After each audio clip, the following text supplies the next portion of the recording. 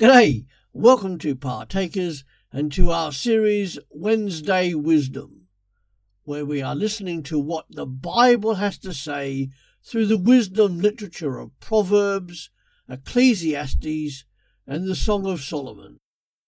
Come on in. Proverbs chapter 19. Better is the poor that walk in his integrity than he that is perverse in his lips and is a fool. Also, that the soul be without knowledge, it is not good, and he that hastes with his feet sins. The foolishness of man perverts his way, and his heart frets against the Lord. Wealth makes many friends, but the poor is separated from his neighbour. A false witness shall not be unpunished, and he that speaks lies shall not escape. Many will entreat the favour of the prince, and every man is a friend to him that gives gifts. All the brethren of the poor do hate him. How much more do his friends go far from him? He pursues them with words, yet they are wanting to him. He that gets wisdom loves his own soul. He that keeps understanding shall find good. A false witness shall not be unpunished, and he that speaks lies shall perish. Delight is not seemly for a fool, much less for a servant to have rule over princes. The discretion of a man defers his anger, and it is his glory to pass over a transgression.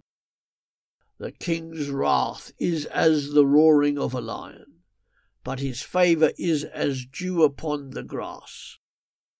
A foolish son is the calamity of his father, and the contentions of a wife are a continual dropping.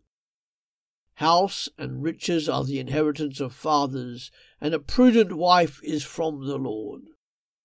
Slothfulness casts into a deep sleep, and an idle soul shall suffer hunger. He that keeps the commandments keeps his own soul, but he that despises his ways shall die. He that has pity upon the poor lends to the Lord, and that which he has given will he pay him again. Chasten your son while there is hope, and let not your soul spare for his crying. A man of great wrath shall suffer punishment, for if you deliver him, yet you must do it again.